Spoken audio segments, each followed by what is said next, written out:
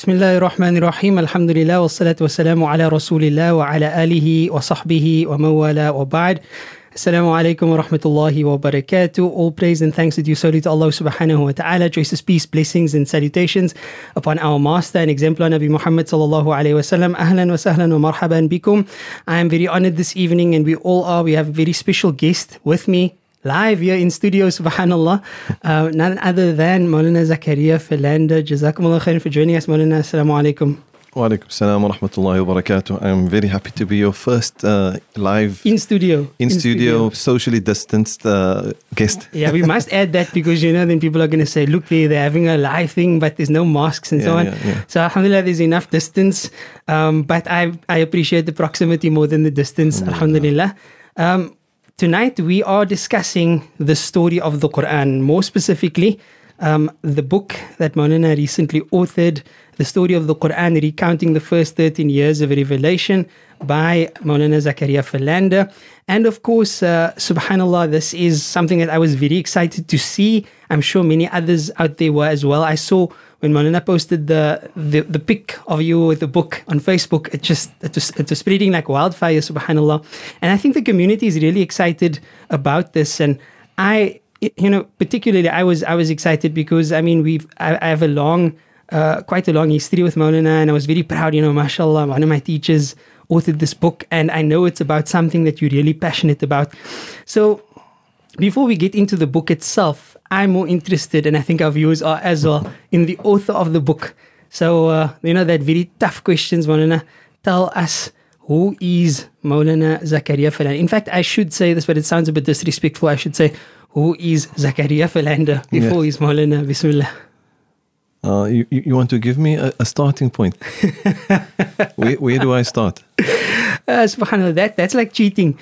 I remember when I was asked this question in one podcast, and then I was hit for the six. I was like, how do you even answer that question? Yes. If you were to define yourself, to people who don't know you from a bar of soap, they've never heard of you before, but they're really interested in getting to know you because they want to read your book. Yes. How would you say, this is who I am? Bismillah. Okay. Rashad, tough question. I think I'll start with my desire to wanting to study the Deen. I've always wanted to know more about Islam and the thinking behind Islam. I never wanted to become an imam because when I was young, I didn't want to grow a beard.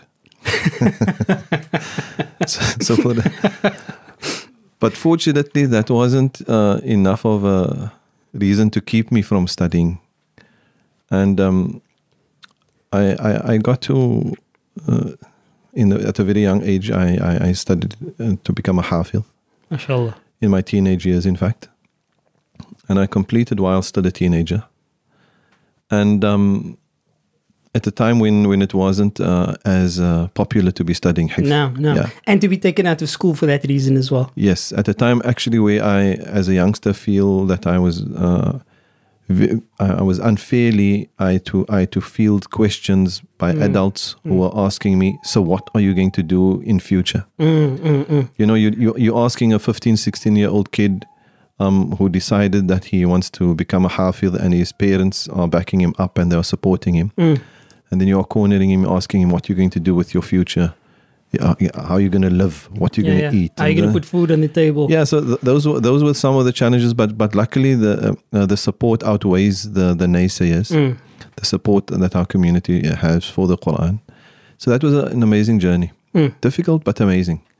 And so whose decision was that? Was that like, okay, I want to do this, or was it like a suggestion from Allah's parents? No, it was something that I wanted to do. Okay. Luckily, my father was on board, involved with the masjid, wanting growth in the masjid as well. So my dreams aligned with what he was busy with as well. And then as, qaddar Allah, Allah decreed.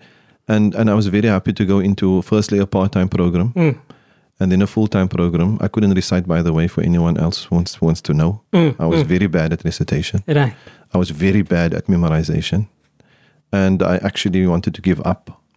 and I gave up. And I told my father, this is for other people. Subhanallah. There are people who are able to do this. Right. I've seen them and I've heard them recite. Right. And they are the people of the Quran. This is not for me. I think I have to go study and do something that like normal people do. Yeah, my father didn't accept anything. He just told me go back to school tomorrow. Yes, So alhamdulillah, that's where it started. Yeah, Maulana. And I ended up, I'm skipping a few years. I ended up going to Darul Ulum in Newcastle. I was a married man by that time. I had work experience. But I was still drawn to wanting to study the deen. And I had to make the difficult decision of living a life of a student with a family and trying to support them at the same time. But I made the decision. I ended up in Darul Ulum in Newcastle. It was probably the best 6 years of my life. Subhanallah. To be a student of deen. And that is played a major role in my growth. Because they over a 3-year period, the tarjuma or the translation of the Quran that happened there, I was just in love with it. I would spend every free moment with the translation of the Quran and with the English tafsir of the Quran to bolster the Arabic understanding. Right. And I think that the rest is history. I came back and we wanted to teach what we knew. We wanted to get involved in the community. Darul Na'im presented the opportunity for me to continue my passion. We spent how long with myself and Maulana Ali there. And I think that is where I began to understand that this love that I was having, this love affair with the Quran of mine wasn't unique. Right. There I began to understand, but this is everyone's infatuation. And everyone is actually seeking this relationship. Right. And now I've been put actually in, as a teacher. And our school was actually focusing around Quran. As a teacher, I was put into this. I don't know why I'm going this way of using this metaphor of love and things, but I think it's a good one. And I was actually doing the introduction. You know, you had the infatuated student, you had the sublime word of Allah subhanahu wa ta'ala, and here me, the humble teacher, doing the introduction. And what I saw happening there when I looked at the students, what I saw happening, it continued to amaze me. It continued to amaze me, and it propelled me to want to continue this. So I think I was at that time very passionate about what I was doing. I think the students were extremely passionate, to the extent that in our first year, not having planned to translate the entire Quran, we translated the entire Quran. You're right. It was phenomenal. You know, it was phenomenal. And so I can go on Maulana, but no, I'm not going to let Maulana skip through those years just like that. There's some interesting bits there that we really want to know about. So, look, the decision, it's kind of a common thing nowadays. I shouldn't say common, but it's more prevalent nowadays for youngsters to be taken out of school and then they go and study hifz. But now, after that, Maulana is now a married man, and then Maulana went off to study in Newcastle. That must have been some level of sacrifice, because the life of a student isn't the easiest, and then to have a family on top of it. Tell us a bit about that decision and where did that come about? You need a support structure, and my wife was obviously the backbone. You know, if you have a spouse that's willing to walk the mile with you, and then half of the battle is already won. Right. Yeah. The other half was seeing how we're going to put food on the table at the same time. Sorry, I recall Maulana telling us a story about how Mari biscuits used to be like a luxury in those days. Yes, it was amazing. Yeah. If I could afford two of those packs for the weekend, magic. Ya Rab. Yeah, so I had amazing support from my wife, but I think actually I'm glad that I went to study as a young married man, because my focus from day one, I was extremely focused. I knew what I gave up to be there. I knew what I wanted to achieve. I couldn't waste time. Mm. When I was in class, I needed to apply myself. When I was out of school, I needed to build on what I've learned in the class. So it was time. It was valuable time. Being a person that you have a family, you know what you're giving up, so you Right. make the most of it. Right. No, subhanallah, I can relate that. So, I mean, then Maulana decided to study, and the highlight of Maulana's 6 years there, I suppose, this, from what I gather, many Hufad who go on to study the Quran, it's like a revelation and a half when they come to find out the meanings of that, which they actually memorize. Take us through that experience. Like, what was that actually like? Yes, so Darul Uloom's program of translation, I think, happened over a period, it was many moons ago, but it happened over a period of 2 or 3 years. No. Where you start with the translation, you do about 7 ajza, and then again, and then you finish the entire Quran. So initially, it's obviously you're coming to terms with Arabic. Mm. You're coming to terms with the Arabic language, and you're translating, and you're just trying to understand the book of Allah subhanahu wa ta'ala. Right.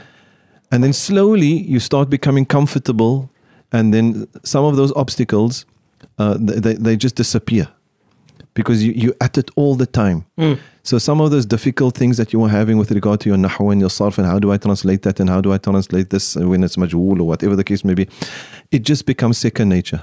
Right. And this is when you're starting to enjoy it. So being a hafidh, you don't have the stumbling block of the recitation, because it's here. So you're flowing. So what I would do is I would recite slowly, because once I felt that I mastered a particular piece in terms of translation, then I would recite slowly and not translate, and then I would allow myself to process the translation in Arabic. In Arabic, right? So I would do that, and that was for me the highlight. That is when I understood that I absolutely was where I needed to be at that point in my life. Nothing was too big a sacrifice to have reached that point. Yes, I know. Yeah, and it was more than I never had desires of becoming a teacher, becoming a writer of the Quran. That wasn't. I didn't have ambitions to that regard. At that time, it was me wanting to know firsthand, not via someone, what Allah subhanahu wa ta'ala is saying. I wanted to process it. It's like an amazing feeling. I recall being in the same kind of process, the journey. Yes. All the hard work and the hours that you put in, and it is difficult. So students out there listening, if you're listening to this right now and you're studying Arabic, go through that difficulty, because eventually, I know like many students who worked really hard that I came across, then at the end of the first year, this is a Darul Naim program, when it comes to Ramadan, Ramadan is a bit later on in the year, a few years ago, and then it's like everything just pays off when you're able to stand in Taraweeh. Yes. And listen to what is recited and actually know what's going on, like without having to stand with the translation or something like that. I don't think anything in the world can compare to that. Yes, and that's the journey. That's the journey, Maulana, and you don't feel satiated yet. I wasn't satiated. That wasn't enough. No. Yeah, no. It wasn't enough. It was an amazing milestone. Right. So I had this English tafsir, I think it's called Tafsir Uthmani. Okay. It was 3 volumes. Right. And what I would do, I would go through this English tafsir, and it was a very good tafsir. I don't know if it's available yet, but if students are busy with the translation of the Quran and they want a reliable tafsir, they can use this one. And I would, and this was in addition to what we were doing in class. Okay. And then I felt a bit more confident that at least my understanding is backed up by scholarly works. Right. I was unable at that stage to read all the tafasir. And like I say, that's part of the journey. And then what I need to add here, in hindsight, it was an amazing milestone to reach, but it was by no means the end of the journey. Of course. Yeah, it was really just, I have reached a particular, a very important juncture on this journey. Right. But now so many other things opened up that I realized that was a shortcoming that was preventing me from having the full experience. Now, with the Quran. I think that's such a pertinent point that Maulana highlighted there, because, while there's this growth in Quran education in Cape Town and in South Africa, maybe even in the world, it does come with a bit of a problem in that many people are unfortunately left with the impression that after I've done my understanding of Quran in the basic level, that I now know Quran. Yes. And they actually don't realize how much there's still left to know after that. Yes. Which is a bit dangerous because, there's no end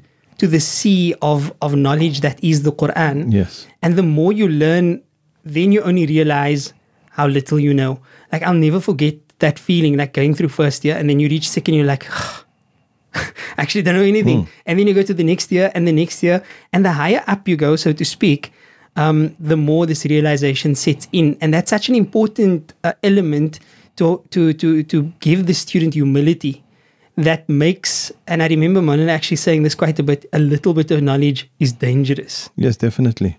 We shouldn't forget that people who study the deen full time, they don't study subjects in isolation of the other sciences. Right. So while you are studying a particular subject, you are studying several other subjects related to the deen of Islam at the same time. Yes.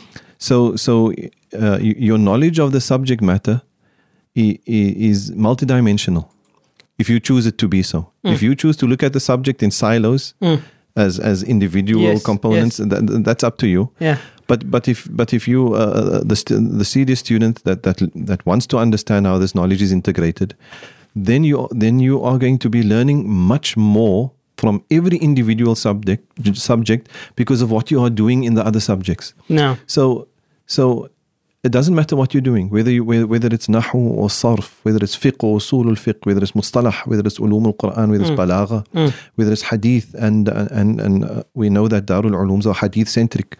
So we do hadith, like, you wake up with hadith and you eat hadith and you sleep hadith. Yeah. So but all of that actually builds you. So by the time you reach the text again, so you start with the text, then you go there, and then you come back to the text of Allah, because the text of Allah gave birth to all of that. No. And then you come back here, and then when you're back here, then you're reading it with this appreciation of this vast ocean of knowledge that the Quran gave birth to. Subhanallah. And then you realize, my opinion and my understanding is I am but a drop in the ocean when it comes to this Quran.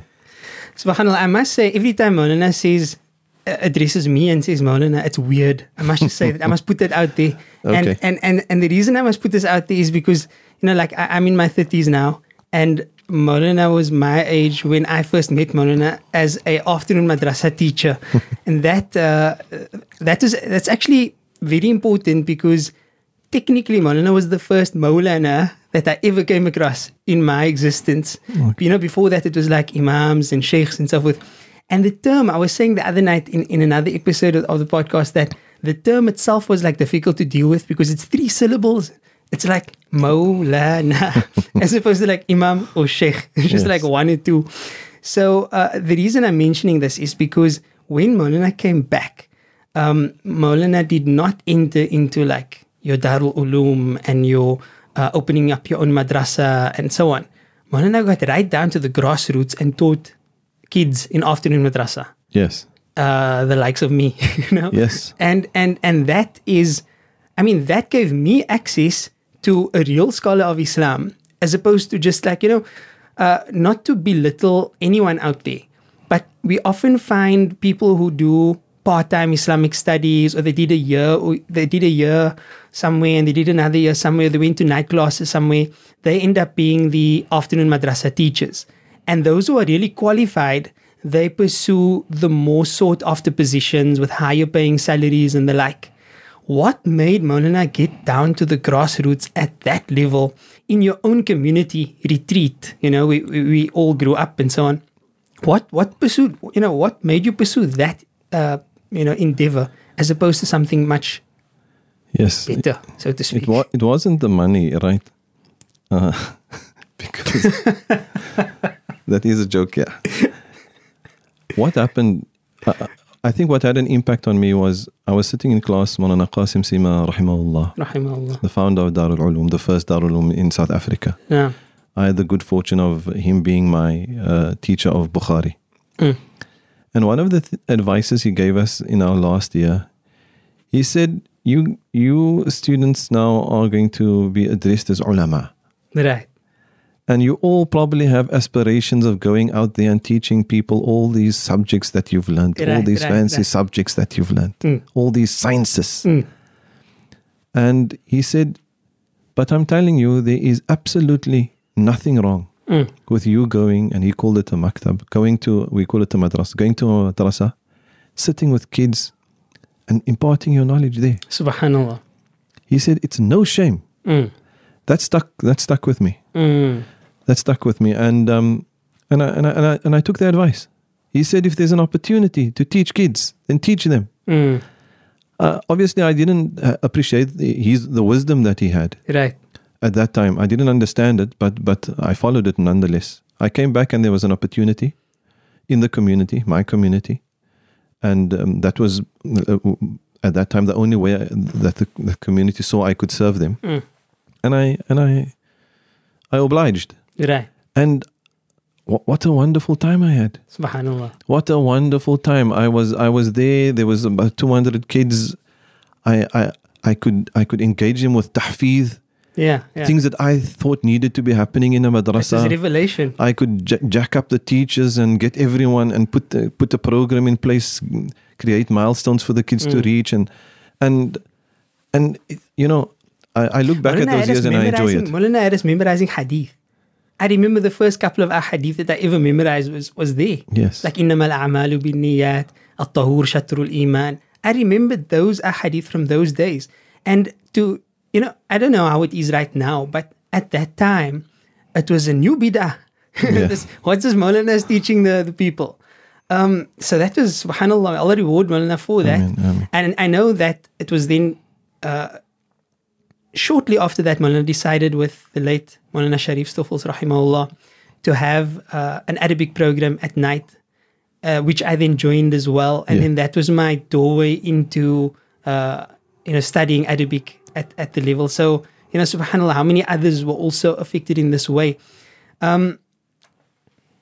This is a bit of a more political question, but what was it like being a Maulana in the days where there were hardly Maulanas and it was kind of not a very popular thing to be a Maulana?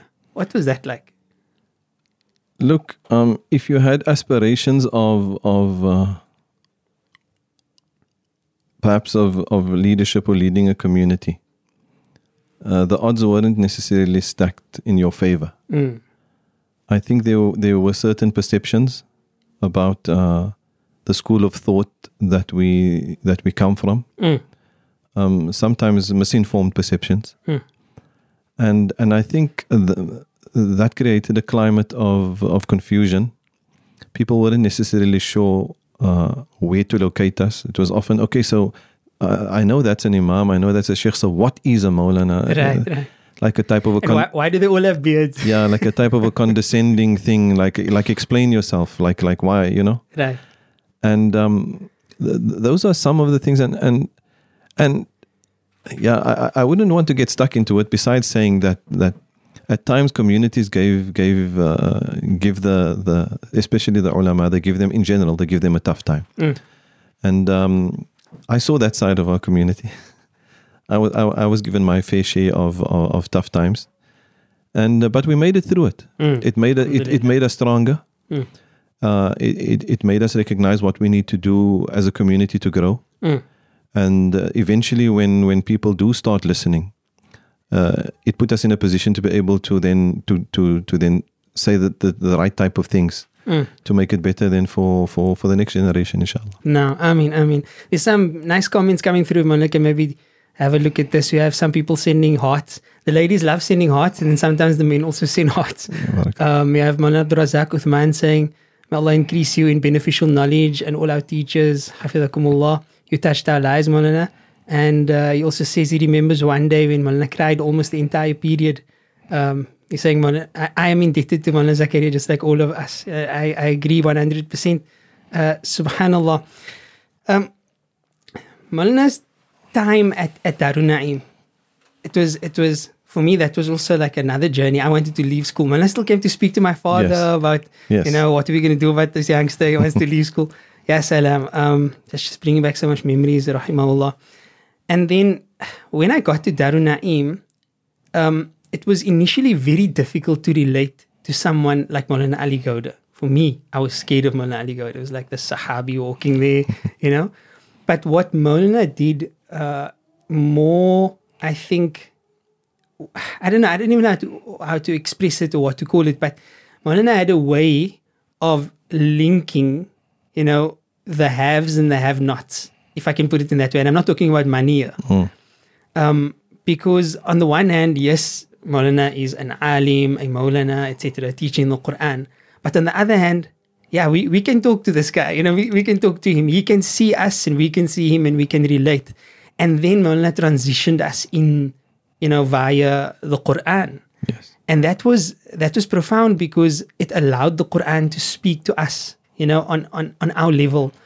I think, if anything, it was the moments in which it felt like this Quran is alive and speaking to me, that's really the transformation catalyst that it was for me, and I'm sure it was for others as well.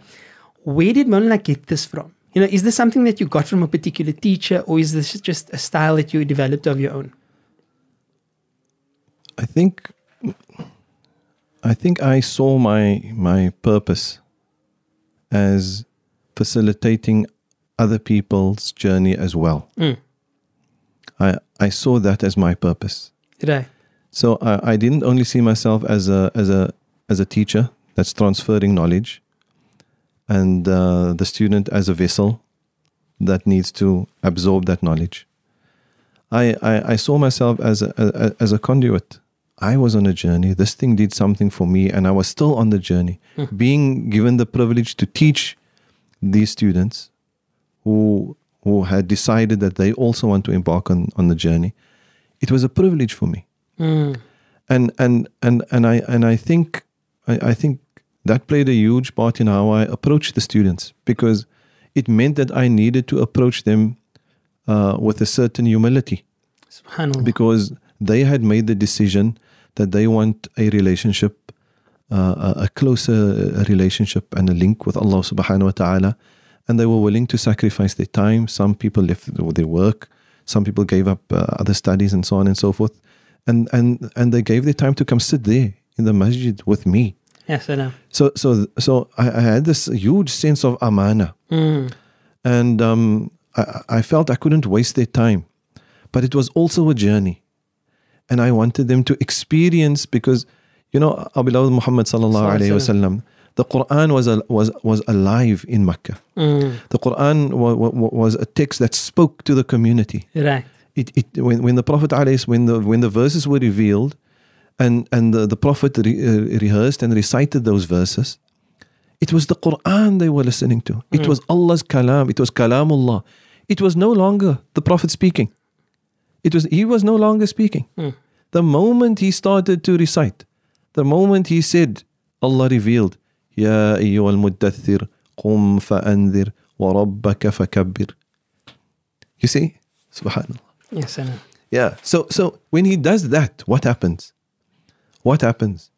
He is then responsible for the kalam of Allah, and the people don't hear him anymore. He disappears. Subhanallah. He disappears into the background, and their Lord is speaking with them. Ya Rabb. And the Prophet and this living kalam, this living document, and affecting the lives of the people, and impartial. The Quran spoke to everyone. The Quran spoke to Abu Jahl. Abu Jahl wasn't so bad that the Quran chose, no, this Quran is a pious document. It only speaks to pious people. Or it only speaks to people whose hearts are open. No. The Quran is impartial. لا ينظر إلى صوركم ولا أجسادكم ولكن ينظر إلى قلوبكم. لا إلى صوركم ولا إلى أموالكم. None of these artificial determinants of what success is or what failure is. Allah doesn't look at that. Allah presents the message. Mm. And if you deny, the message doesn't stop. The message continues. And it challenges your denial, but in a way that is compassionate. Right. It challenges your denial without hitting you with a stick. It challenges your denial, telling you there are consequences, but also reaching out to you and telling you, and this is another opportunity only for you to come back. So if this was what I understood the Quran to be, my seminal understandings of what the Quran was in Mecca, this is what I then wanted to recreate in class for my students. Right. Or some, I know it was a big. You can't recreate Makkah, Right. but aim for the stars, and maybe you'll just reach the moon or something. Subhanallah. Subhanallah. So. No, Ajib, it was quite an experience, and Walana did it in a very unique way with everything. I mean, I remember Surah Ali Imran was the one we had obviously the most deep interaction with, because it was the first one that we did with Walana, and it was profound. Like, I remember those lessons as clear as day. Yes, it's like it happened yesterday, and it really instilled a sense of love for the Quran. When Mawlana spoke about Sayyida Maryam alayhi salatu wassalam and her experiences and so on, I don't know. It's just something that you can't relate without. It's like when you go on Hajj, you can't tell someone what it was like to be on Hajj until they go on Hajj, and then you can be like, and you can just automatically relate. And this is the beauty of the Quran. The Quran is not one-dimensional when it speaks to man. The Quran speaks to man at so many levels that it is going to impact on you one way or the other. The Quran is going to impact on you. Right. You're mentioning the story of Maryam, so definitely the qasas of the Quran is playing a role. The narrative, the story part, how Allah subhanahu wa ta'ala draws the reader in. But there are other things. There's the logical aspects of the Quran. There's the mutashabihat of the Quran that draws other people in, the Ahlul Tasawwuf and so on and so forth. There's the fiqh of the Quran, which the fuqaha, they are enamored with these ayat of fiqh, for example. There's the ayat that speaks of the eschatology of the last day of Qiyamah, of Jannah, of Jahannam. These things that are unseen, and there's people that when they read this type of thing, this is what they want. They want to know what is out there besides this dunya. So there is enough for them. There's people who are just so fascinated to be living on this planet, and the Quran is there for them. It tells them how the winds bring rain, how the raindrop breaks through dead earth, how a seed sprouts forth, subhanallah, all with the permission of Allah subhanahu wa ta'ala. It speaks about that biology. It speaks about man and man's own conception. So for the one who's interested in science, who is interested in scientific inquiry, he's going to find his passion in the Quran. For the one who's interested in qasas, in stories, in history, he's going to find his passion in the Quran. For the one who's interested in the unseen, he wants to know more, he's going to find his passion in the Quran. Subhanallah, I can go on forever. Subhanallah. Maulana, one of the quotes that I read was about your late father, rahimahullah ta'ala, and he made a comment. I don't know if he knew what he was talking about at the time, but he spoke about how every verse, was revealed for a reason and so on. Tell us a bit about that incident and your father's influence in your journey. So before the masjid was built in the retreat, the Squale community, or the retreat community, they owned a building in 3rd Avenue in Retreat. Right. And at that time it was referred, they called themselves the Squale Islamic Educational Society. No. So there was a madrasa there in 3rd Avenue in Retreat. That time the masjid didn't exist. And I attended that madrasa as a youngster. My father was actually a teacher there at that madrasa at night. Okay. Himself and Haji Samsuddin that lived in Petal Street. Right. He was studying Islam that time through UNISA. And my father had a love for reading, a love for books, a love for deen. And had a knack to tell stories. Okay. Yeah. MashaAllah. And I would go with him at night. Very small. And I would sit on the table and I would be very chuffed because my father is the one giving the lecture. And I'm looking at all these students. Right. So I used to enjoy that. But also, I listened to some of the things that they're saying. And when him and his colleague, when they spoke, I was listening to some of the things they were saying. And when I started to learn the Quran, he relayed some of their conversations. He started to relate to me. And this is when the topic came up about tafsir. Because what is tafsir? Every time I hear this term, tafsir, tafsir, tafsir. You don't know the Quran until you know tafsir, tafsir. What is tafsir? There was no Google that time. No. So you couldn't just Google tafsir and Wikipedia gives you an answer. So Subhana Ajib. Yeah. So you just have to remain confused until light is shed on this. And sababun nuzul. And he introduced me to the idea that there's tafsir, that there are people who actually endeavor to explain the Quran so that we can have a proper understanding. And he introduced me to this one concept within ulum al-Quran known as asbabun nuzul. Right. That every single verse in the Quran, we know perhaps not every single verse, but in their imagination at that time, it was every single verse in the Quran has a reason for revelation. And until you understand the reason for the revelation, you haven't understood the Quran properly. Yes, I know. That's what he told me. And I thought, oh my God, I got my work cut out for me. Right. If ever I want to understand this Quran, then I'm going to have to understand tafsir. No. And then I went to go try to find lessons. Who's teaching tafsir? And I came across a few scholars and I sat in their tafsir class. But it didn't do it for me. Because they were explaining the Quran from their point of view, from their contextual understanding of the Quran, not necessarily from a text, a tafsir text, so that I could understand what it was actually, what it meant. And this also played a huge role in me finally deciding, no, I have to go find out myself what the subject is. Yeah. Yes, and that was something that I also found very motivating. It's like there were so many people saying so many different things. If that sort of lights a fire in you of curiosity and it makes you confused, maybe that's a sign that Allah is telling you need to go learn more. Yes.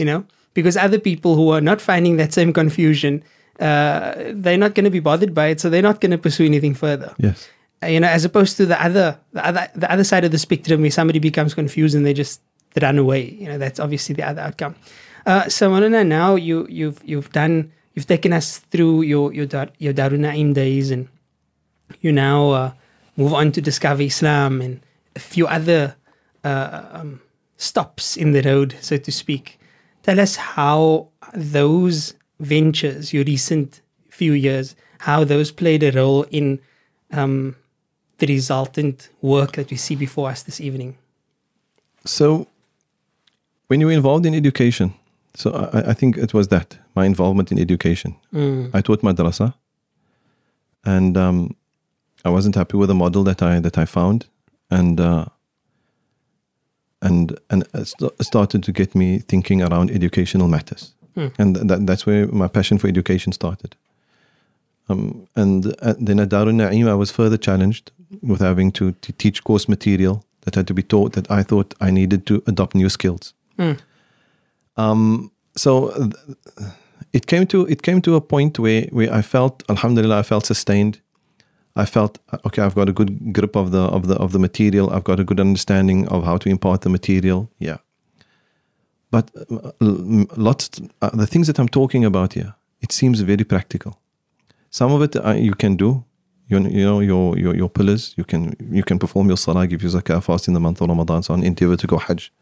But there's certain other things. The Quran speaks about a striving. And I felt, is this enough? Is sitting in the classroom, is it enough? Obviously, then I decided to join Discover Islam.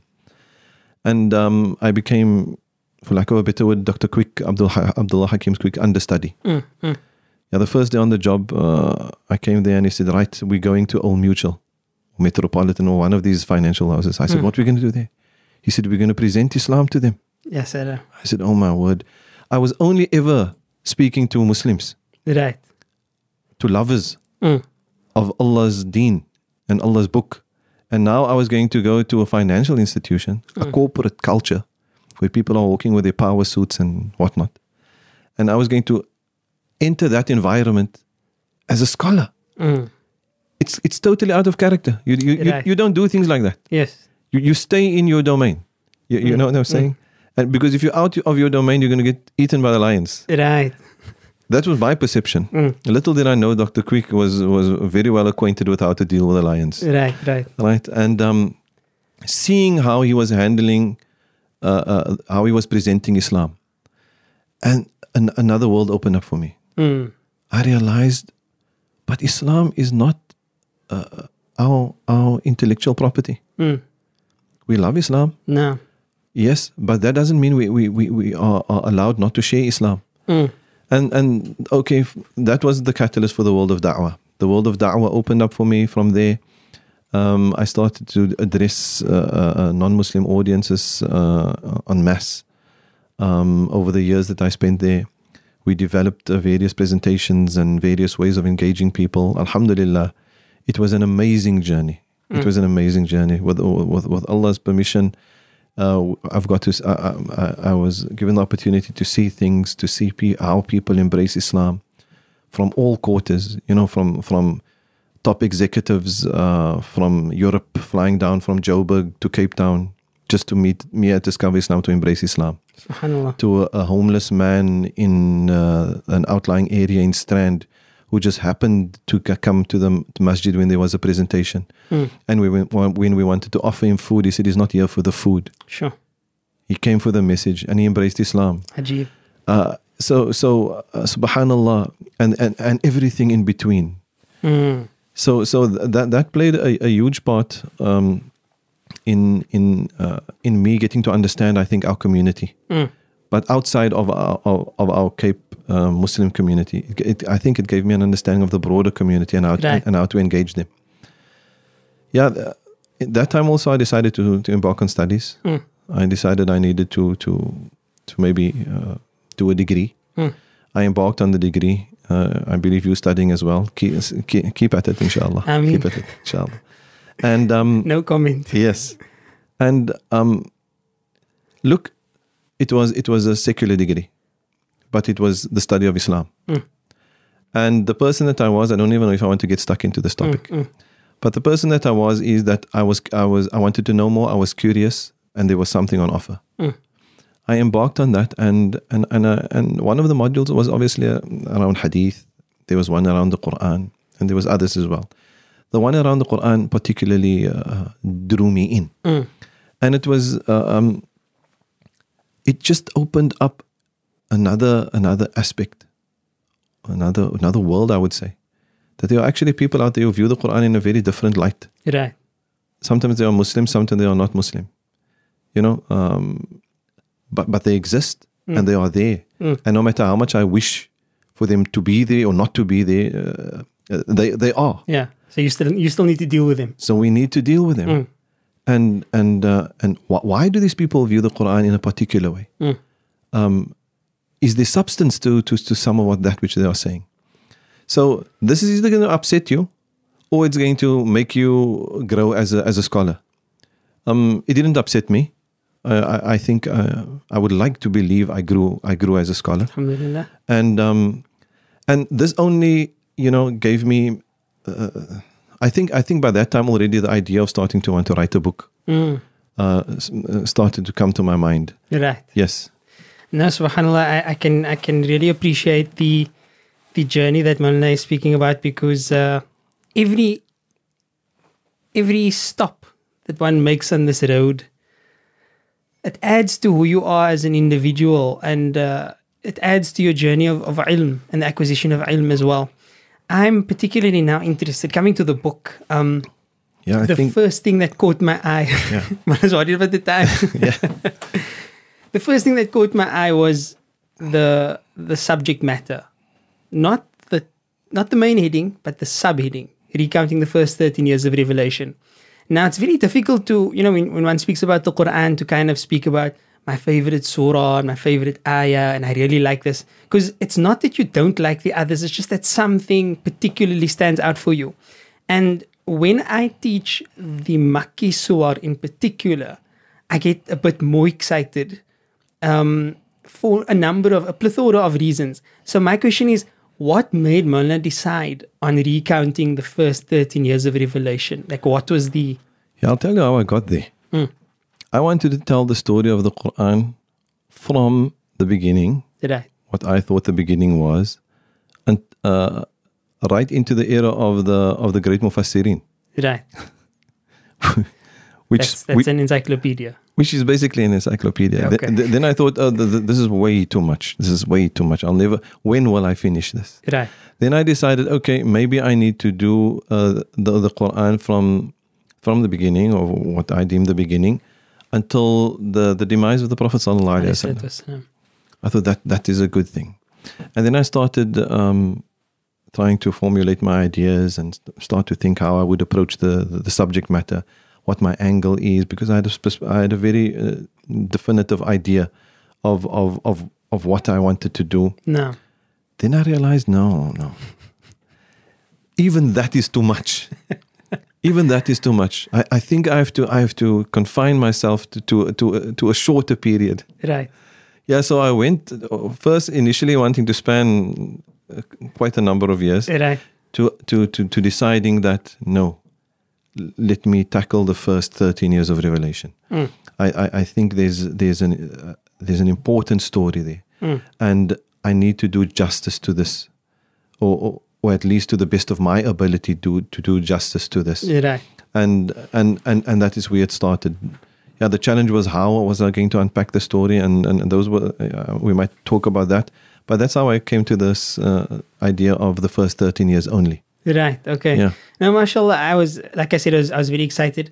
I think, especially for our community, like if we were to compare ourselves to a time period in the life of the Prophet sallallahu alaihi wasallam, I don't think it would be the Medina phase. Like for us as a Muslim minority in Cape Town, even though we've been here for so many years, we're still very much in the Makkan phase because of our status as a minority.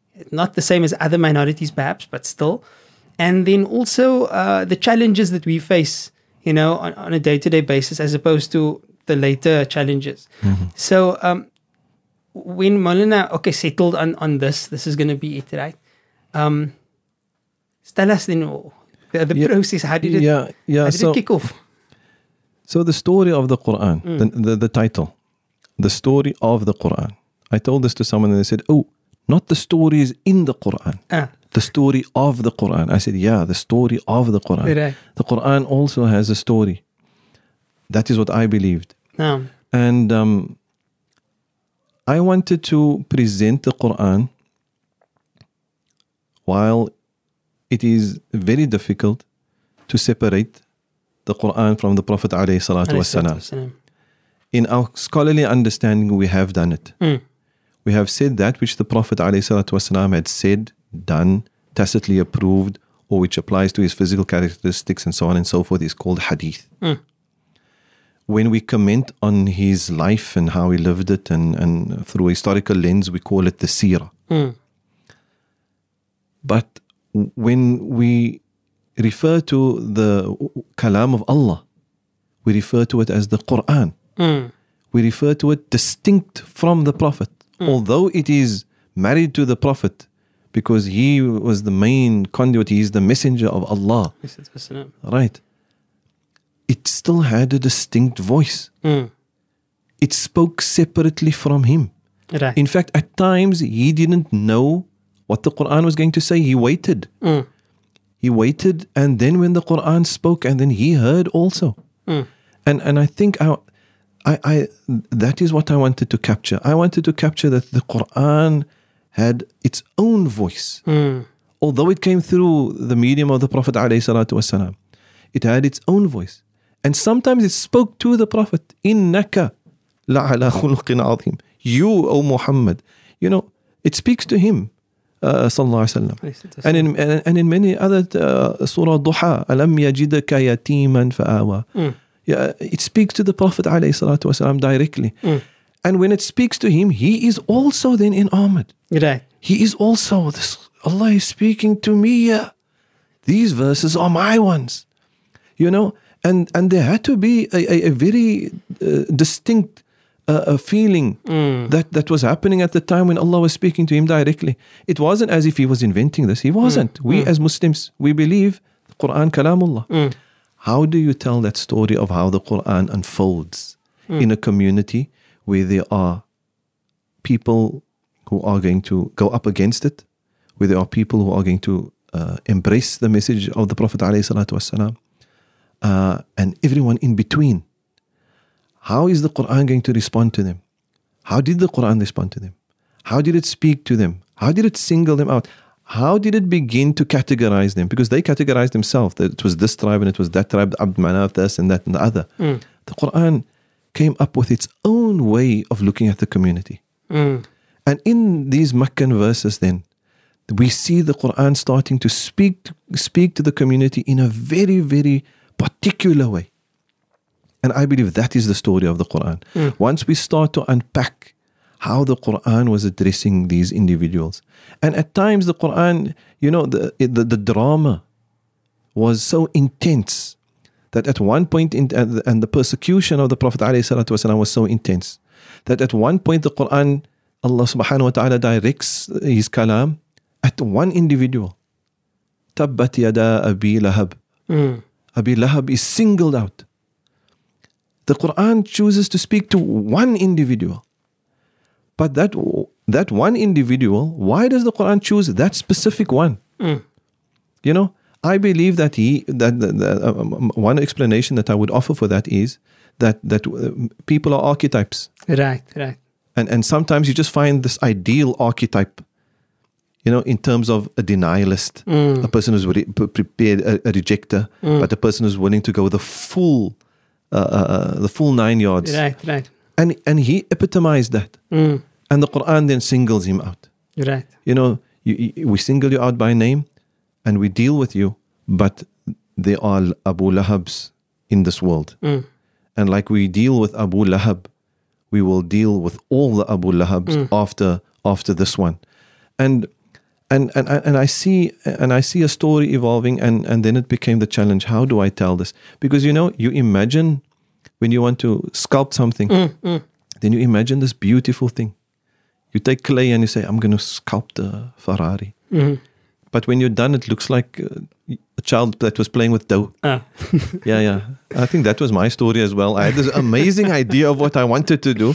And when I started to write initially, I thought, oh no. This is not what I was thinking it's not coming out like it's supposed to. Okay. Yeah, so then the work started. Yeah. Yeah.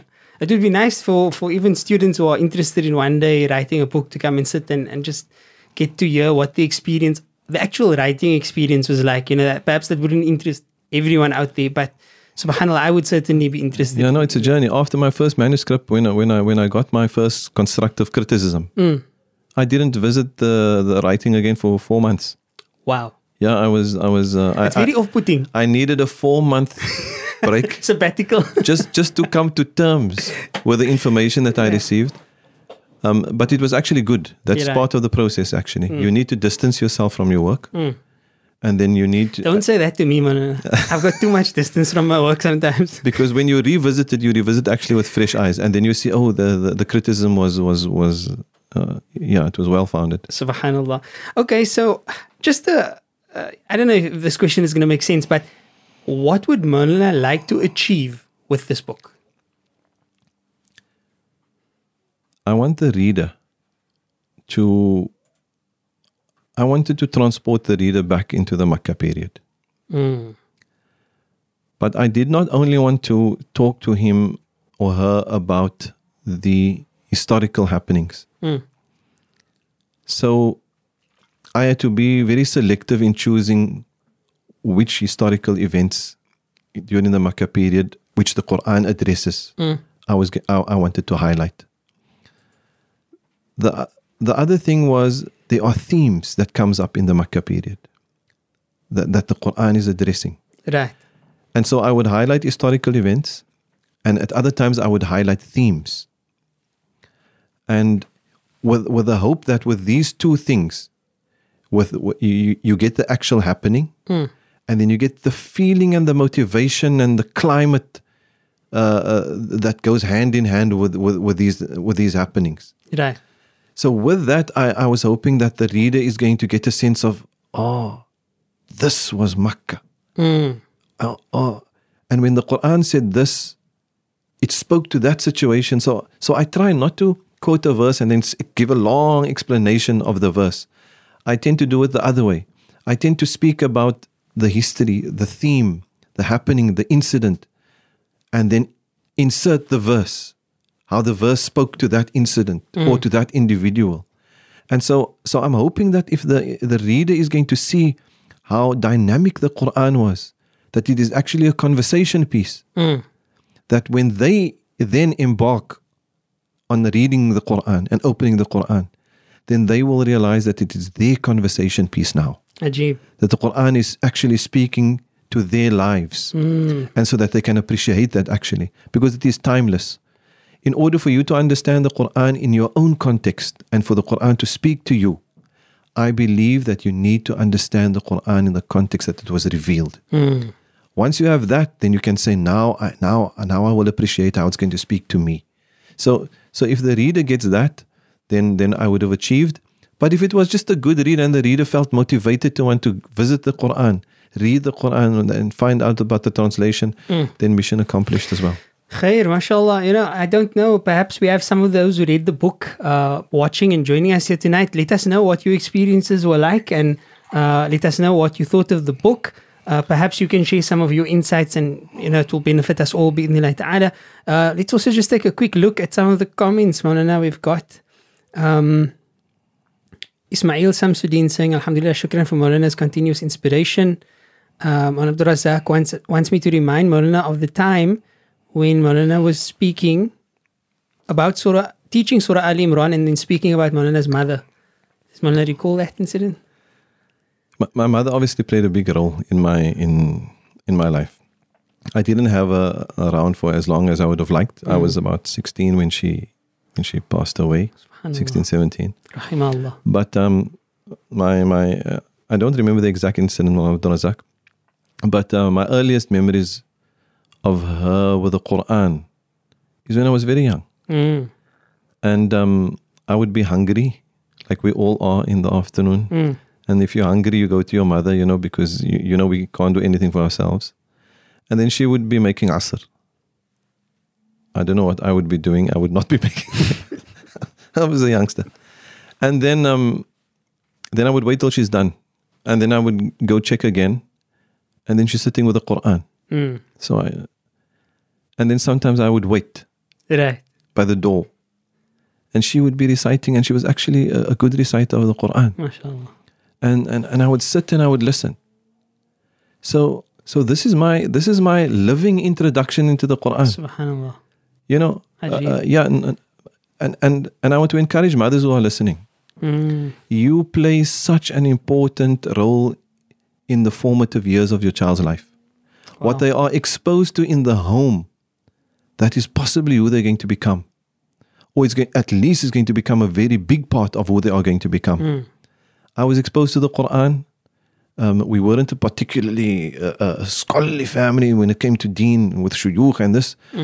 But my mother recited the Quran, and she recited with a passion, and it was her love, and she dedicated her time to it. And her son could wait for his sandwich a little bit longer until she finished her recitation. So it had to mean something to her. And because you love your mother and something means something to her, then you start to question, what is this thing that she loves? Or what is this thing that's important to her? And if she starts to encourage you and tell you, so when are you going to read the Quran? You're in the surah now for 2 years. When are you going to now get to read? When am I going to listen to you? Then you feel this compassionate pressure, right? Of wanting to basically please your mother. So to the ladies who are out there who are listening, please, you play an important role, wallahi, in the formative years of the child's development. Read the Quran. You don't need to become a scholar, a mufassir, even a translator of the Quran. But become a person who reads the Quran in your home. No. And don't forget to read my book. and that is going to inspire you even more, inshallah. Hopefully. Absolutely. I'm sitting with a copy right here. Oh, before I forget, I really need to make sure I get Maulana's autograph in this book. Yeah, so this has been the story. I didn't know if you write a book that you actually needed to sign it. You need to practice your signature also. Yes, I've been practicing my signature, Maulana. And it can't. Normal people will get the signature, but students that have been with you for so many years must get a little boodskapie also in there. Yes, and that is why I'm not going to do it while I was speaking, because I want to give it proper thought. Barakallah. Inshallah ta'ala. And then, just looking again at some of the comments, I actually want to ask Maulana about who the book is for, so that people can know exactly, is this a book that I should go out and get? Dua for Maulana's parents, Allah grant him a high place in Jannah. Shukran. Maulana, I was one of your students. This is from Mr. J. I don't know who Mr. J is, if that's a pseudonym. He says, I was one of your students during your brief stint at Islamia College. Maulana is still at Islamia, again at Islamia College. Full circle. I was inspired in that short time. Alhamdulillah, may Allah preserve and increase both of you. Ameen. Ameen. Shukran. And Brother Mudrik Kamali says, I should ask Maulana about the few years you spent at Habibia Boys College, the late 1980s. I'm a bit worried to ask about those years. And subhanallah, Maulana can recall the brother and the time that he's talking about, I suppose. Yes, Islamia, that's why I did, it was Habibia that time. Right. Yeah. I did my high schooling there. So after Hifth, Maulana Ali Adam, obviously, the giant educationist who pioneered Islamic schools in South Africa and I believe in many minority Western Muslim countries. So he was my principal, actually. I had the good fortune of him being my principal. MashaAllah. And it was the first year. I was there in the very early years of Islamia, of Habibia. Okay. It was a good school. Yeah, that's all I can say. They had their challenges that time. No. Alhamdulillah, but I was glad to be part of the project. At least it provided an environment for me where I could sit in the masjid if I didn't want to go to class. And I could recite Quran. Whatever gets you there. And I could justify my not being in class. Right. Because I'm sitting with the Quran. Yes. Read between the lines. Khair, mashallah. Okay, Mikhail Matthew says he's really enjoying the podcast style content. Shukran, appreciate it. Highly relevant and engaging, alhamdulillah. Naam, Brother Ismail Samsudin says, excited to read your book, inshallah. Shurut Abrams, the book is really good. I'm on page 80 and the reading is going too fast. MashaAllah. Thank you, Uncle Shurut. Zubaida Parker, this is a groundbreaking read. May Allah, may it be blessed. Shukran. MashaAllah. Okay, Khair, Maulana, so who should buy this book? Who is this book for? I mean, if I look at it and I page through it, it doesn't look like an overly convoluted book, with big words and fancy academic style. It doesn't look like, do I really want to get into this book? Some books you look at it and you're just like, I need a Ramadan dedicated for that. Yes. So when Maulana has a target audience in mind, who are you writing for? Who should buy this book? It is an easy read. The intention was never an academic, for it to be an academic work, to be a theory only for students. I wanted to be an easy read on a Sunday afternoon during Ramadan. If you while you're hungry and you want to still do something good, you pick up the book. And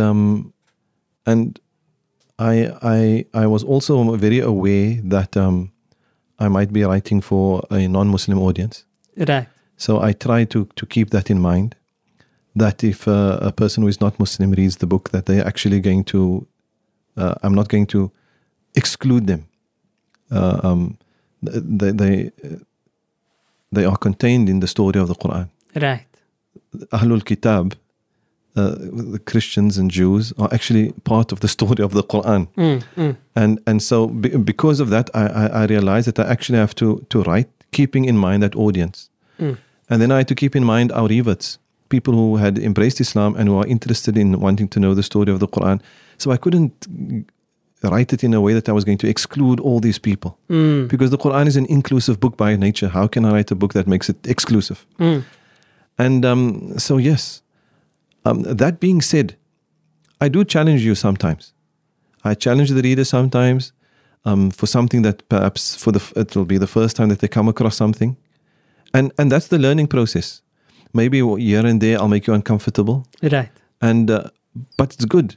Once you get uncomfortable, it means the learning process is happening. It means something has made you uncomfortable. So you're processing and thinking about something, and so yes, while it's a comfortable read, there are some page turners there that makes it a bit exciting, and then there are some things that I address that actually challenges you. I do add my own take on certain matters that are happening in our time in the 21st century. Right. So I reflect on the Meccan period, obviously largely, but then I do add my own reflections of what is happening in our time, and how there's actually so many parallels between the Meccan period and life as we are experiencing it currently. Great, mashallah. Very excited to read it, I must say. And okay, Maulana, what's next? Is Maulana planning to do any classes on this? Lectures, perhaps?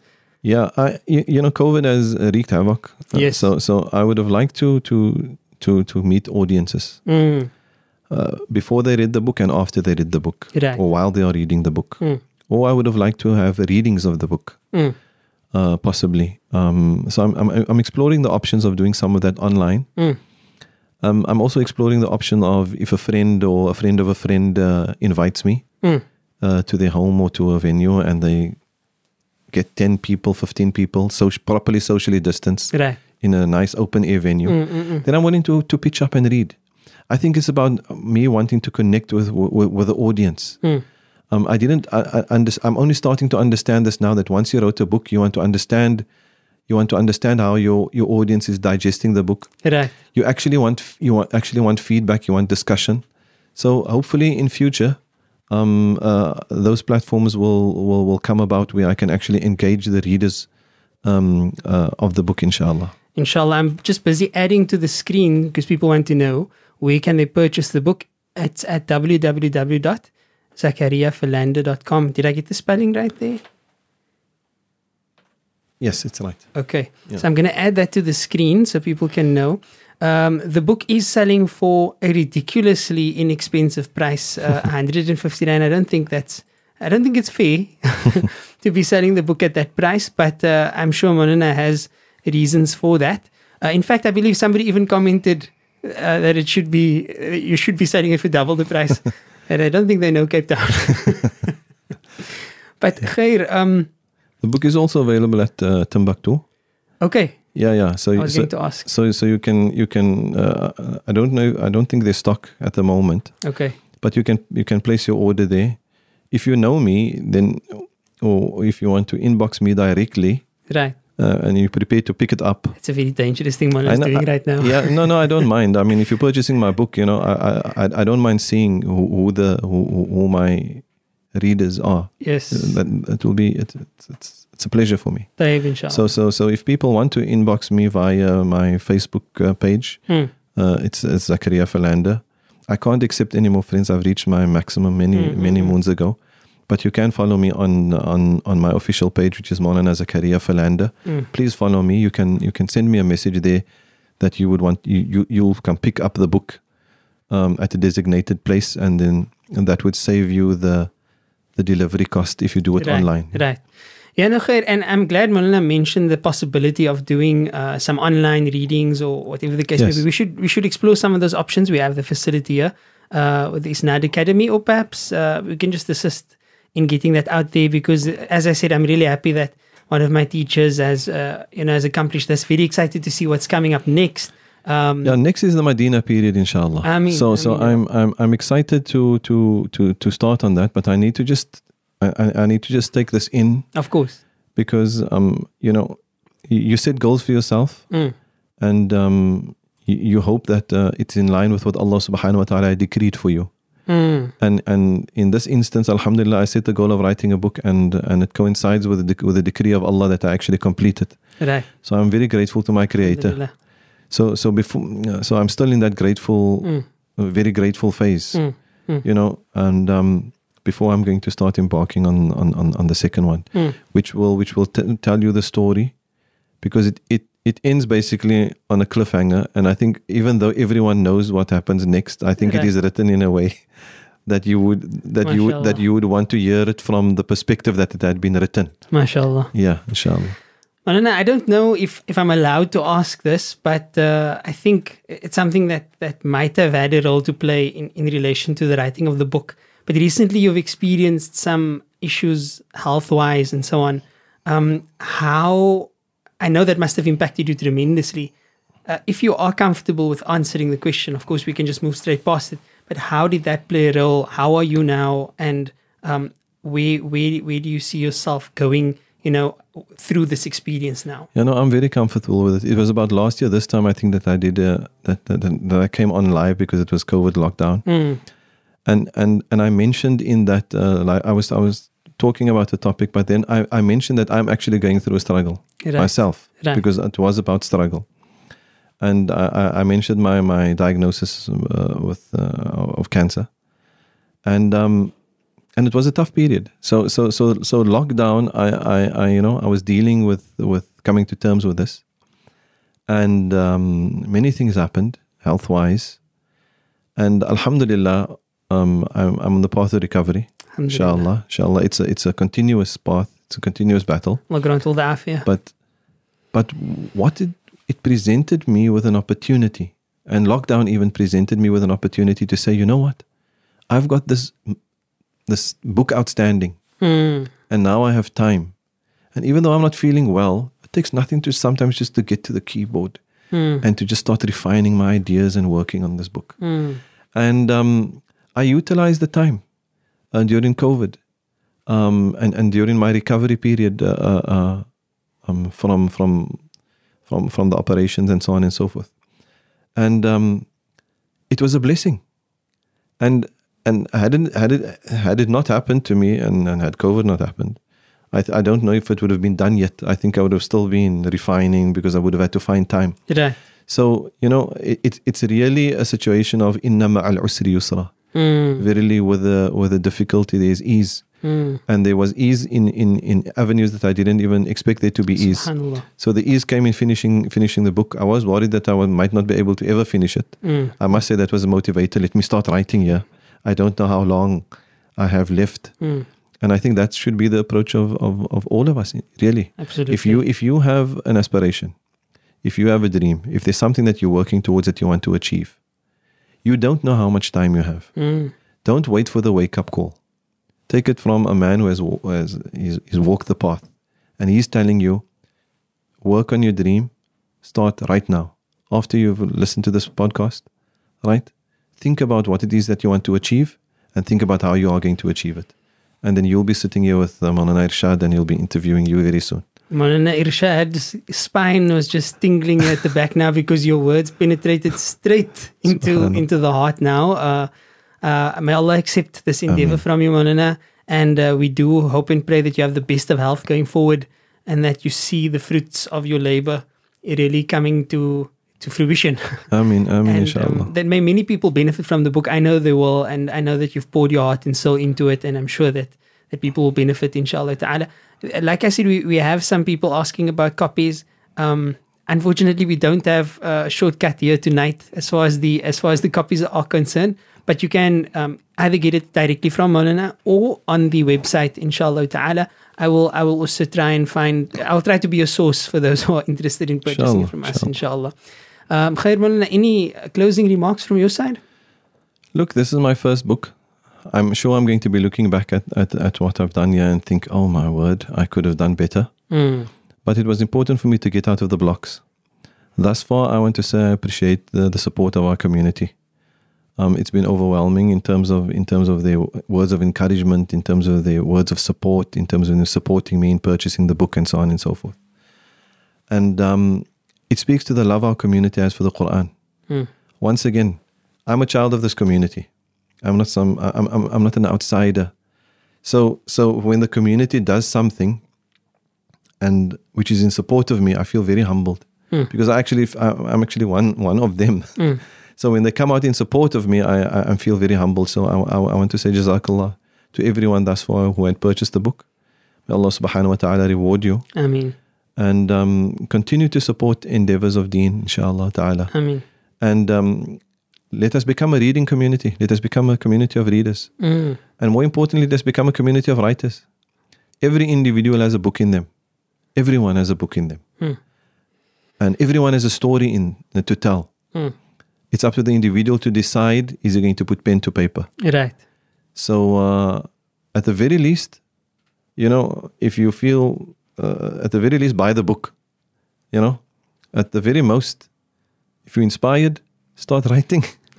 Yeah, that's my message. I think we should challenge our community and we should push the boundaries. Absolutely. Yeah, I'm tired of thinking that we're living just in a mediocre community when I see astounding, amazing things being done by this community every day. So I'm not going to sit here and make like I'm speaking to some mediocre community. We're an amazing community. Absolutely. We have it in us. It's strange, Wallah. We have a tradition. I shouldn't even call it tradition. We have an entire deen in all of its meanings and all of its glory that was initiated with the word Iqra. But here we are talking about how people should become reading people. Subhanallah. How strange is that? Yes. It's weird. Like, if anything, we should have been the monotheistic faith with the most avid readers. Yes. But we know, statistically, we know that's not true. At least in some parts of the world, because you're going to bookshops, you ask exclusive books or whatever the case may be. This is not a promotion or anyway, by any means. You ask, why are there so few books on Islam? They'll have a book here, a book there, maybe nothing. And they actually say that nobody buys those books. If you want a book, we'll have to order it for you because they simply just don't buy those books. So it's strange, but I hope and pray that this will be a contributing factor for that spirit of Iqra to once again be resurrected among us and our people. Inshallah. And we look forward to the readings. We look forward to the audiobook. Some of us are waiting for that. Yes, inshallah. And Inshallah. we look forward to the class perhaps around it, to the enhancement that our Ramadan will receive because of it, inshallah. And also to the next one, the Medina period. Ameen, inshallah. I think the greatest compliment that I can be paid is if someone is going to read the book and even get a little benefit from it. I think that would make it all worthwhile. Alhamdulillah. So shukran, Mawlana Irshad. I don't know, are we wrapping up? Yeah, we are wrapping up. Yeah. So shukran to you for the opportunity.